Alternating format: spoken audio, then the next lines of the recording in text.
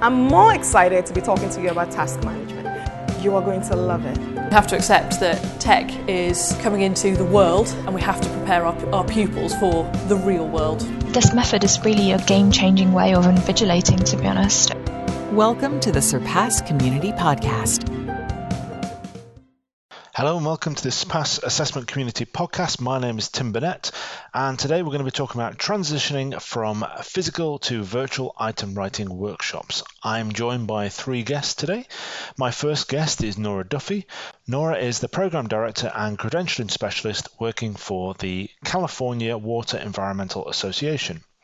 Nora has a proven track record of managing and executing strategies to achieve high-level goals for mission-based organizations.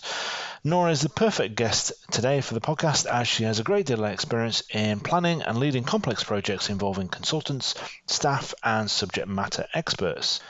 And finally, I have to mention this because it is awesome. Nora recently received an ICE Next Gen Professional Award. This is a prestigious award for individuals that demonstrate a commitment to developing the skills necessary for success in the credentialing profession. Welcome, Nora. Thank you, Tim. It's great to be here. And also joining us, we have Amanda Danis. Amanda has a PhD in psychometrics and is CEO and lead psychometrician for Danis & Company, based in Virginia. In addition, Amanda is a lead assessor for the American National Standards Institute, specifically for ISO standard 17024. Welcome, Amanda. Thanks, Tim. Good to be here. Excellent. It's an absolute pleasure. And then last but not least, we have Chris Morrison. Chris is the Vice President Product Management for BTL Surpassing. Chris has been working with myself for a long time now. He is heavily involved in the development of this Surpass assessment platform and over the years has played a pivotal role in the features we've developed with the Surpass community. Chris has also very recently relocated from our UK office to our USA office. So welcome, Chris. Hey Tim, thanks for having me. Excellent. So let's go straight into the questions. I suppose just to give people context for the conversation about moving from physical to virtual. Amanda, could you set the kind of context as to briefly explain what test development is and the role of the SME in that process? Sure, Tim. Especially in the certification development process, you really are involving your subject matter experts at every stage of the test development process. So whether it's the job task analysis in which you're using experts to come up with the competencies and the domains and the knowledges and skills and abilities needed to perform the job successfully, all the way through to setting the cut score of what is going to be that standard of minimal competence on that exam, you really are incorporating their expertise, their input, and their judgment along the way to help you design this test that can both be reliable, valid, and legally defensible, of course. Traditionally, a lot of these processes take place in person. You have everybody, they come to a hotel in a central area, you use it for networking, you have visiting, you have social events, and you incorporate all of this to be a part of the process so that you can build the test using your subject matter experts in a way that benefits them as well. And so with the current situation, I think everybody is kind of looking for ways to get around that face-to-face interaction, but still maintain the integrity of the test process. So they're pretty critical then in the item writing component, and like you said, there is almost like a social aspect to the whole process as well as the professional, isn't it? So I can imagine it might be quite a different sense, I suppose, when you go virtual. So Nora, just in terms of with the ongoing pandemic and the social fallout we're going to have from this, do you think it's wise for organizations to start thinking about moving towards the virtualization of their test development process? Absolutely. I know at CWA, most of our SMEs are considered essential workers right now by the national and state guidelines in the US. But even for them, we anticipate that their travel budgets may be reduced or restricted for some time, even after this is all over. So everyone's going to be looking to keep their costs down, both credentialing bodies and the volunteer pools that they're pulling from. And additionally, I think during this time, people have come to sort of get used to and appreciate the ease and convenience of virtual platforms. So I think it's going to be the new normal moving forward. Yeah, I think a lot of people are waking up to that idea that this isn't just a short-term temporary thing, isn't it? This is going to have some quite significant impacts going on further on down the line. I was on an ATP CEO panel discussion, and I think everyone recognised there that in a way, although people don't want to see it as a good thing, because this is obviously set around quite a horrible global incident, it actually might just start to kickstart some things that a lot of people have been talking about or wanting to do for some time. So Amanda, just in terms of, obviously people are going to be making these changes. Is moving from a physical item writing workshop to a virtual workshop as simple as just sending out a Zoom meeting request instead of what would have the invitations that would have gone out before? I wish that it was, but it's a little bit more complex than that. You really have to do a lot of air traffic control in an item writing process, whether that's with a consultant or with using in-house staff. And moving from in-person to virtual really just takes a really strong plan ahead of time to be able to do maybe a kickoff Zoom meeting. You also would need to decide if you want to do this with everybody's doing it at the same time. They've blocked off a day and they're going to check in periodically via Zoom. Or are you giving them assignments, sending them off on their own to do homework and come back in a couple of weeks? That usually involves a little bit of staying on top of them and prodding, because of course, most of them are doing this on a volunteer aspect in addition to their full-time positions. So it does take a lot of planning, a lot of outcome management. You want to look at your ideal item bank at the end and figure out how many items you need to write, what areas of content they need to cover, which experts you need to use, how available are they, how technically savvy are they? That's another question to consider at this point. So there's a lot of those planning variables that go into place. And it is great to have, obviously, a really good item writing platform that just streamlines the process and maintains the integrity fairly efficiently. So it's a technology, but it's also a people and planning aspect to it as well. Do you think there's a lot more planning involved in virtual sessions than maybe in a kind of physical workshop?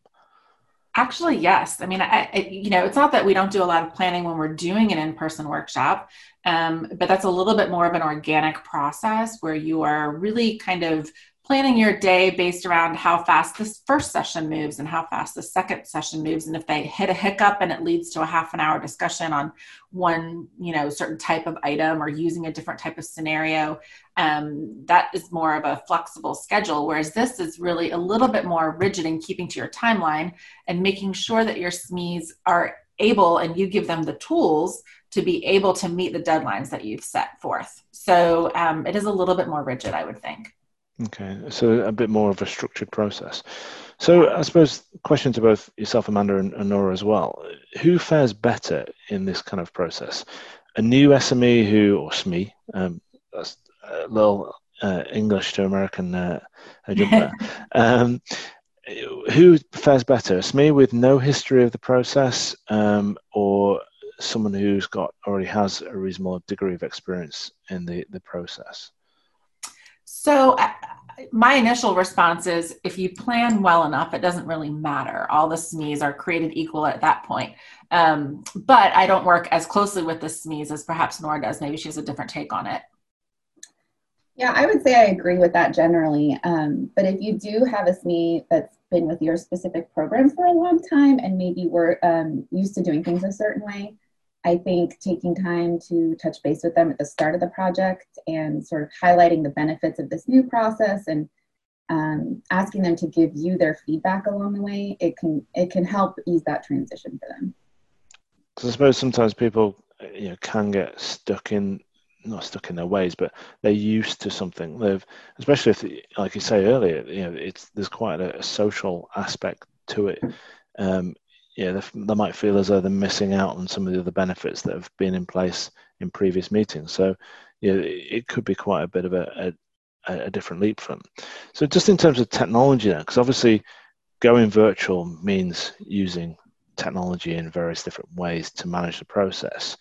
Do you think that non-techie SMEs are going to won't cope as well as those which are a little bit more tech savvy? Is there a generational gap? Is there anything you need to consider in terms of someone's background as part of it? And Amanda, do you want to go first on that one? Sure. And we've dealt with this even with in-person workshops, because even when we're in person, we can use a platform such as Surpass. We can use, we've got some other platforms that we've used before, or even we've gone old school and done Word documents on flash drives. And we've even had some SMEs do some handwritten things that then we later on transcribe. I really think it's all about matching your process to the SME. So even though I was talking before about the timeline and the overall project guidelines being more rigid, what has to be still flexible is how you're going to get the expertise and the input from the SME in the least painful way possible for that SME. And whether that's you doing a little bit of hand-holding at the beginning to help them use a platform, the Surpass platform is super user-friendly. It's one reason why I like it so much. For the SMEs, there's not a big learning curve there. But if they still are not comfortable with that, we will go old school and let them just type it into an email or type it into a Word document and send it to us, and then we'll enter it into the system. So it's really all about not making it painful for them. You want them to be engaged. You want them to be sort of the ambassadors for your program. They need to have a positive interaction, and they need to be able to want to do it again, right? Whether that's reviewing items or next time you do an item refresh, that they still want to be involved, especially if they're a good item writer. You don't want technology to be a barrier to that. I suppose that's the same with candidates, isn't it? In the test, moving them from paper, where they might be actually quite comfortable, to an online testing environment. You don't want them to be disadvantaged if the environment they were in before was actually more of a comfortable space, wasn't it? And it is about comfort. Nora, what do you think in terms of the technology? Is there a potential that technology could actually be a barrier to some of the SMEs? Yeah, I think it really does all come down to what platform you're using. I think we all know people well into their 80s that can answer a FaceTime call, no problem. But we've lost people along the way if there was a particularly complicated sign-in process, or they had to create an account for something, or there's a spreadsheet that's overly complex that they struggle with. So it's like what Amanda said, you have to meet them halfway. And I think communication is really important for that, making sure that they feel comfortable reaching out to you or the program manager to let people know when they're having issues, and especially in a virtual process, checking in with them and making sure that you're helping them either overcome that or come up with an alternate way to do the work, because that's really what matters. And I think when you're in a physical space, you can obviously see from people's frustrations, their eyebrows creasing, that they might be encountering some kind of difficulty. But when you're all virtual, you might not necessarily pick that. And the last thing you want is to check in with someone on a deadline day and find out, they never figured out how to log in. So right. They didn't feel like they could reach out and ask a question. So yeah. So I suppose being able to track their progress as much as possible is quite a key part of that. I think at the end of this whole episode with the pandemic, there can be very few people who can't use Zoom going forward. I think it's almost become the staple means of communication, hasn't it? So given that everyone's going to have to start looking at some form of virtualization of their item writing process, how would you, both Nora and Amanda, recommend that they kind of get started? Is it going to take longer in terms of the process? Is it going to cost more? How would you recommend they start preparing? So from speaking from professional perspective of things that have happened recently with some of my clients, I think the thing not to underestimate is the complexity of the process. So you're not talking about just somebody emailing you some questions and then you're just going to submit it to your delivery provider. You're talking about, really, to maintain the integrity of that test and the legal defensibility, there's a review process. You need to track your versions. You need to track your revisions.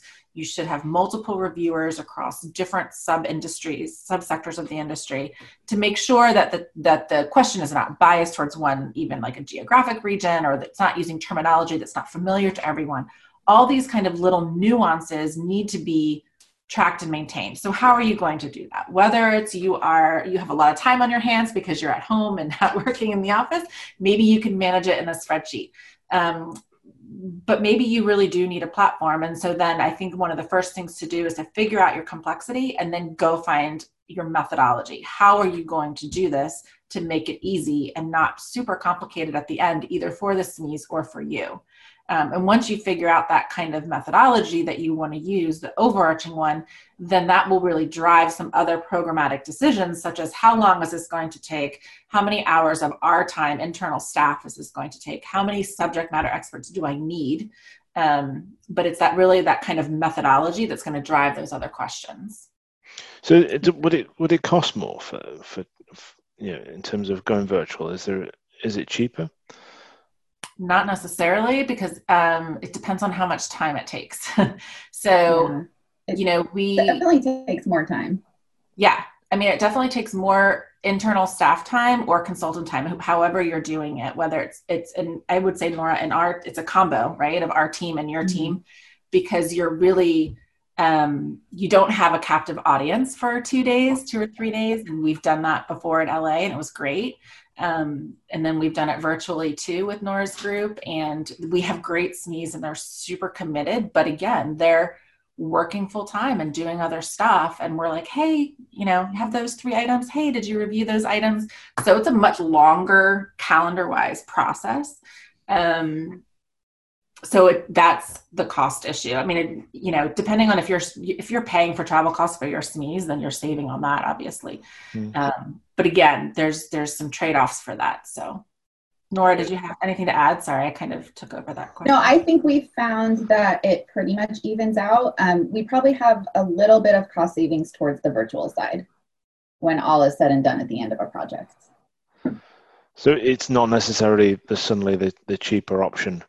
It's going to take longer. It's going to take more of. Does it take more of your time to keep people moving along, Nora? Do you find yourself having to spend more time just poking people to kind of make sure that they're on track? Yeah, I think staying connected with the SMEs is definitely takes more effort in a virtual process, and it's even more critical. When you're doing in person, there is a lot of sort of initial recruitment and setup for the workshop and making sure everyone has their travel plans in order. But then, that's a very concentrated time period. And then you have the workshop and you're done with some, maybe some limited follow-up. But like Amanda said, this is a process that can go on over weeks into months, and you have to make sure that you're carrying all those SMEs along with you throughout the process. Yeah. Okay. What about technology? In terms of choosing communication platforms for virtualization, what would you just switch to Zoom? I know, Amanda, you've used Zoom quite a lot, but do you go with what the SMEs want, what the organization you're working with wants? What kind of choices do you make?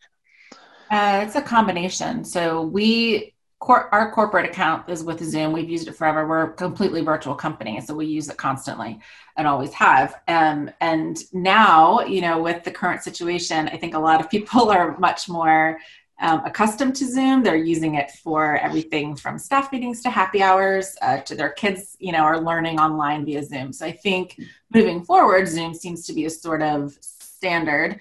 There's still Skype for Business. There's still just picking up the phone and calling people. If there's old school ways to do it for people who are like, I don't really want another account on something, or I read about Zoom, I don't want to do it, or, whatever. Again, it all comes down to sort of adapting to what that SME needs, because you really are just trying to get that content out of their brains and onto your tests in a way that is efficient. But I would say too, we work with our clients. If the client is like, well, we use this platform and our members are really familiar with it, this is what we use, then we obviously would use that. Whatever's going to cause the least amount of wrinkles in the process. Okay. So what tips would you both suggest for SME selection in the kind of virtual space? Does it change who you pick for the, in terms of your SMEs? It shouldn't. So, I mean, ideally, based on the certification, the way certification is built on that competence in the job sector, right? So if tech savviness doesn't really have much to do with your job performance or the subject matter expertise, it really should not bias your opinion about whether you're going to select them or not. Might you have a SME who says, this is just weird, I don't want to do it. I know I signed up for it, but it's too weird for me. Obviously, there's only so much pushing you can do on that. But ideally, you would want to, again, adapt and be able to use everybody that you would normally. But Nora has done more of the recruitment on her client side, so maybe she can speak more to that. Yeah, I think that's true. I think if you have a good SME that has the experience you're looking for, you want to do everything you can to get them on board and meet them halfway with the technology. I also think it's critical to be upfront with potential SMEs as you're recruiting them about the time estimates involved. Yes. As we were saying, a virtual process can take longer. You're asking the SMEs to manage their own time for the most part to get the various assignments done on time. And we all know it's more challenging when you have the distractions of like home life and your day job carrying on throughout all that. So I think just letting them know exactly what's going to be involved and how much time they should expect to put in is really important. So it's just jumping back then, just in terms of just back on the technology side of things. When you're running do you kind of have breakout spaces as part of your sessions? So do you speak to everyone, and then do people break off into smaller groups? Is that something you might do? We do that at in-person workshops also. So we have a big group meeting where we need to do things overall. We have an agenda that involves everyone, and then they might break out into groups, whether it has to do with expertise in domain area or types of items that they're writing or where they are in the item writing process. We have some people who are better at writing and some people who are better at just reviewing, and we might split them up as that as well. So when we do things virtually, we also might have subgroups depending on how many SMEs we're working with as a whole. And we might have Zoom kind of check-ins, periodically, which actually I recommend across the board, whether you have subgroups or not. But some check-ins, let's talk about this, or I've flagged this item in the Surpass platform as being a good discussion item. So this is one that we're going to talk about as a group next week when we have our check-in. So you're not just meeting as a group, giving them homework and ignoring them for a long time. And then like Nora said, you check in on the deadline day and oops, 3 people had a problem. But you also get a little bit of that social interaction, because I know a lot of SMEs have a great time at these workshops because they get to debate and they get to talk about hot topics in the industry. And so having those little Zoom check-ins are really good to keep them engaged and allow that social interaction to happen. Yeah, it would be hard to imagine a project where you wouldn't have any sort of need to subgroup the SMEs together. Yeah, Would you, in terms of how many people you get together as part of a meeting, is there any kind of limitation that you would suggest there? Because obviously, platforms can support, I know Teams can support up to 250. You wouldn't want 250 people sat talking to each other, would you? No. I mean, I could see it would be... Go ahead. Go ahead, Nora. I was just going to say, I think roughly the same rules would apply as when you're in person. There's probably that same ideal grouping. I'd say translates to virtual pretty well. But in a virtual platform, just like in person, you have to make sure that you're giving every voice a chance to be heard. Anytime you can get a group of professionals together, there can sometimes be 1 or 2 dominant voices in the group. So I think it's up to whoever is managing the process to do their best to make sure everyone gets a chance to speak up. And that effort needs to be a little bit bigger virtually, I would think, because I think that the people who are normally the bigger talkers will do so more easily on a virtual platform than even the people who are kind of quiet in person, but maybe they would speak up, but then on a Zoom platform, you might not hear from them at all. So that's even more of an, sort of a round robin approach of getting everybody to contribute and making sure that their voices are heard. So that's important. So this, on the subject then of voices, politics and personal opinion can be a kind of commonplace within the item writing process, obviously depending on the industry. Will the virtual process kind of exacerbate the issue of people, having these strong opinions, arguments, etc.? Can that be overcome? Is there a process to that? Go ahead, Nora. You have a good answer for this one. Well, I find that those types of conversations or arguments tend to be worse in person. You have more, people's egos and personalities coming into play more strongly. If you're working with a good psychometrician, like Amanda and her team are really great about this, they're always on the lookout for sort of bias and personal opinion coming in. And, they're tracking that, whether it's in person or remotely.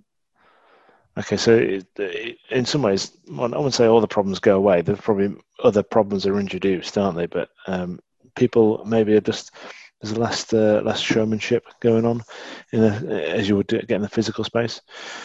So we kind of talked through the kind of, guys, just before we kind of come on to the kind of the final tips that you would kind of suggest about going virtual.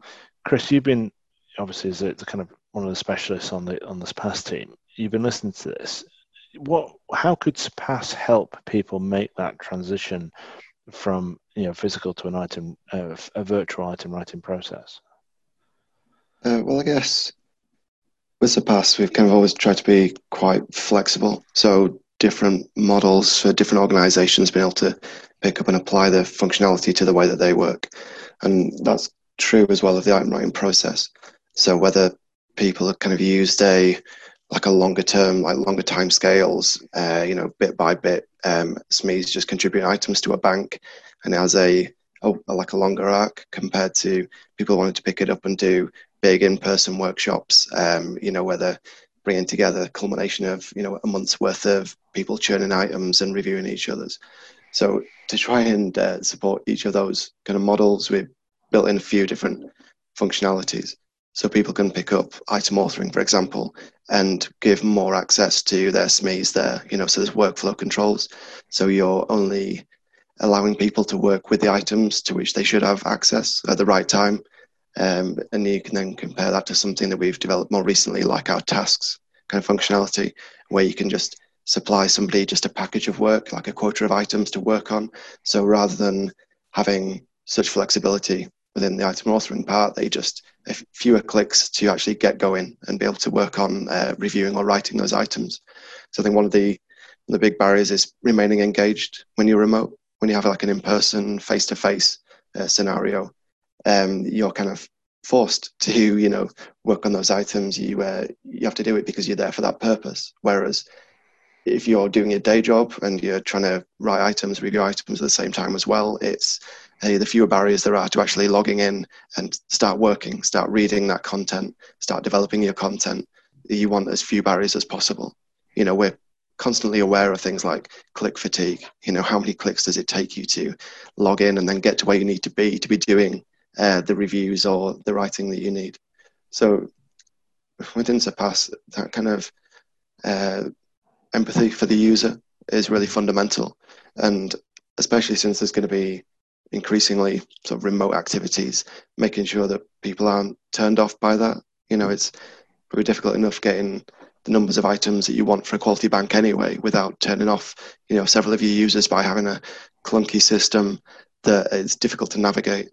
So the usability aspect for us is kind of key to that, really. So, and that's as well as all the kind of basic technical considerations, like the items are stored centrally on the internet so that you can authenticate, log in, and then everyone can see that stuff that is controlled by permissions and workflow, so that not just anybody can come and look at the bank, so we're kind of limiting that exposure when you're not controlling people within the same four walls. Amanda, you were just going to add something there, I think, were you? Yeah, I was just going to say, as far as choosing your platform or whatever method you use, even if it's Excel sheets or Word documents and flash drives or Basecamp or whatever you're going to use, Surpass included, what is different between virtual and in-person is that in-person, if I'm, using a platform with a group and I'm teaching them how to use the platform, and if there is frustration and there is, confusion and they don't want to do it and it takes a lot of time, if I'm in the same room with them, then I can smile and I can make jokes and we can kind of make it this fun experience. We're going to learn together. It's going to be okay. If you have that kind of onboarding learning curve virtually, you're going to lose people. And this is the main reason why a platform is really, really, really advantageous at this point, because you want something that they don't feel like, oh, this is something else I have to learn, this is too much. It's just going to take too much time, and they get frustrated and they quit. You want it to be as easy as possible, perfectly intuitive. I hit the next button. Oh, look, here I am. Here's what my task is for today. Oh, I got assigned something new. I mean, it's so simple and straightforward, like Surpass, that a platform like that is really essential for this process, because you don't want to lose people before you even get started. No, and I suppose, like we said about the candidates taking the examinations, you want them. You don't want that technology to be the barrier to stop them from, getting all their knowledge and information out into the item writing space. And also security is really important. If an SME is struggling with the way you sent it to them, if it's a spreadsheet or something, we've had someone out of the blue just, I downloaded and printed it and now I'm scanning it back to you and sending it in an email or something like that. You don't want them coming up with their own workarounds that are going to risk your exam security. Absolutely. We've heard all sorts of horror stories over the years of, not from our platform, but people who've been, marking scripts or scoring scripts have been leaving them on trains and, those kind of things. So it's the same with item writing. If you start scoring things out on paper or in Word, what happens if that laptop gets left somewhere? It's a whole bank, potentially wasted. If they were reviewing, 1,000 of your items, that could be a serious security breach, couldn't it? So, and in terms of the tracking side of things, Chris, am I right in saying that you've got great visibility of seeing how many items are being produced to date, and there's an opportunity to stop and work with those, with the SMEs on those items at periodic points? Yeah, exactly. So I think that's an important part of process that sits around this is the management of the bank, identifying how people are getting on with the items that you're expecting that they're going to work on during whatever period of time. So yeah, in Surpass, you can go in, see which items have been opened, which have been reviewed and moved on by each user. So you can pinpoint, if you need to check in with somebody, see if they're going to be able to kind of meet their quota or at least a proportion of it. Is there something that's blocking them, like they maybe need some training or support, or is it just that they're so busy with day job and they swear they're going to get it done in time for the deadline, but at least you want that reassurance. So yeah, you get that transparency and visibility. I think another part of that is the fact that if you're not face to face, then you perhaps have to remain aware that a line of communication is at least reduced. So to allow some other sort of channels for that, we've got things like being able to track the changes that are made to items, so you kind of get your full audit history to see what users have been doing in there, as well as seeing kind of visibly what they've deleted, added, any inline comments. So it's just an extra thing we can do on the items themselves to allow people to have a conversation. Why have I made this change? Why do I disagree? So we've got another channel of communication without necessarily depending upon me picking up the phone or necessarily having to have a Skype call. We've got a record of that there, and we can then discuss that when we have our call. So I think we can't just ignore the process and the human factors here. An IT system can take you so far. We can work out ways of trafficking data and exposing it to users, but it's finding out the best way for an organization to map their process and their people to the system as well. So I think it's important that, where people talk to us to discuss a good way of applying the software. And one thing I'm looking forward to is seeing what ingenious ways people come up with of using Surpass, because it's a new paradigm. Everyone's working remotely now. So seeing how the product will probably take a life of its own on as well, and hearing some of those experiences, because then that will help us to learn what works and what doesn't in this kind of new world. Yeah, well, there's a couple of really important points you made there. The UX side of things. I know the UX team, and we've recently, one of our team is now kind of leading the research on that, Kat Owens. They will be following this process really closely to see how people are evolving the use of the technology for the evolving situation. And they're excellent at being really responsive to that. And I think just going back to the other kind of point about, the time this is going to take, if you're working with Word documents, etc., you're still left with the process of converting those into your delivery format. And I suppose with Surpass, you're in a position where if once those items have been reviewed and they're ready to go, there's no further steps involved. They are instantly published through to the test and the test development cycle.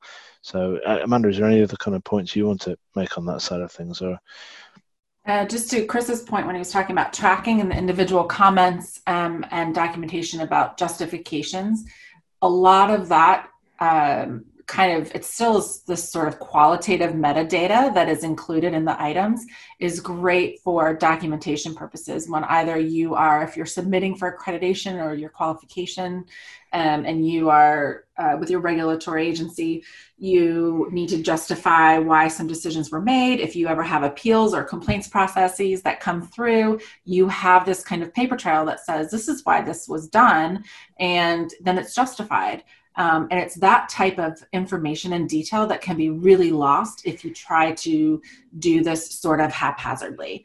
Not that you can't, but it takes a lot of time to be able to track all of that information, the qualitative and the quantitative metadata with those items that can just be easily grasped with a platform. Excellent. And I think, obviously if people are facing this, a good port of call would be yourself, Amanda, to get your take on it, and also Nora as well, just to get your experiences on this kind of process. So just to wrap up, really, kind of finally, what tips would you suggest people who are facing the idea of going virtual? What tips would you give to them now? Maybe Amanda, do you want to go first? Sure. I'm afraid it might be some overlap with what we've already said. We've covered quite a bit. I think it would be, again, to look at the big picture of I guess my tip for the current situation is to not just consider this like it's in a vacuum, that this is going to be a one-time thing and you're only going to need it in the short term. And so you're just going to try to wing it for 50 items. I would encourage you instead to look at the long term, as in, even when all of this is over and we're on the other side, and you go back and you want to do some in-person item writing workshops, you can still use the platform that you engage now, like Surpass, and you can still use that platform after the workshop is over to track and review items and get the approval of subject matter experts and still document all of that. And then it's all in a nice, neat little item bank for you. So I think now is the time. This is sort of the catalyst to push you in that direction if you haven't been there yet, to use an item writing platform. And again, don't look at it as just the short term. I think this is something that you could invest in now and use for all the coming item writing processes that you need to do. It's good, Casa. Nora, anything else you want to add in terms of final tips? Yeah, I would reiterate what Amanda said, that obviously the most critical is to have your way to manage the process in place. But in addition to that, I think you can do yourself a favor and build in some extra time and flexibility into your timeline. Especially if this is the first time you're doing a virtual process, just so you can grant the SMEs more time if they need it, without causing yourself too much stress or putting your deadlines in jeopardy. Also, make an effort to establish a connection to your SMEs at the beginning. Make sure they feel connected to the project and that they know how important the work is, and also that you're available to them if they have any questions along the way. It'll really help carry them through.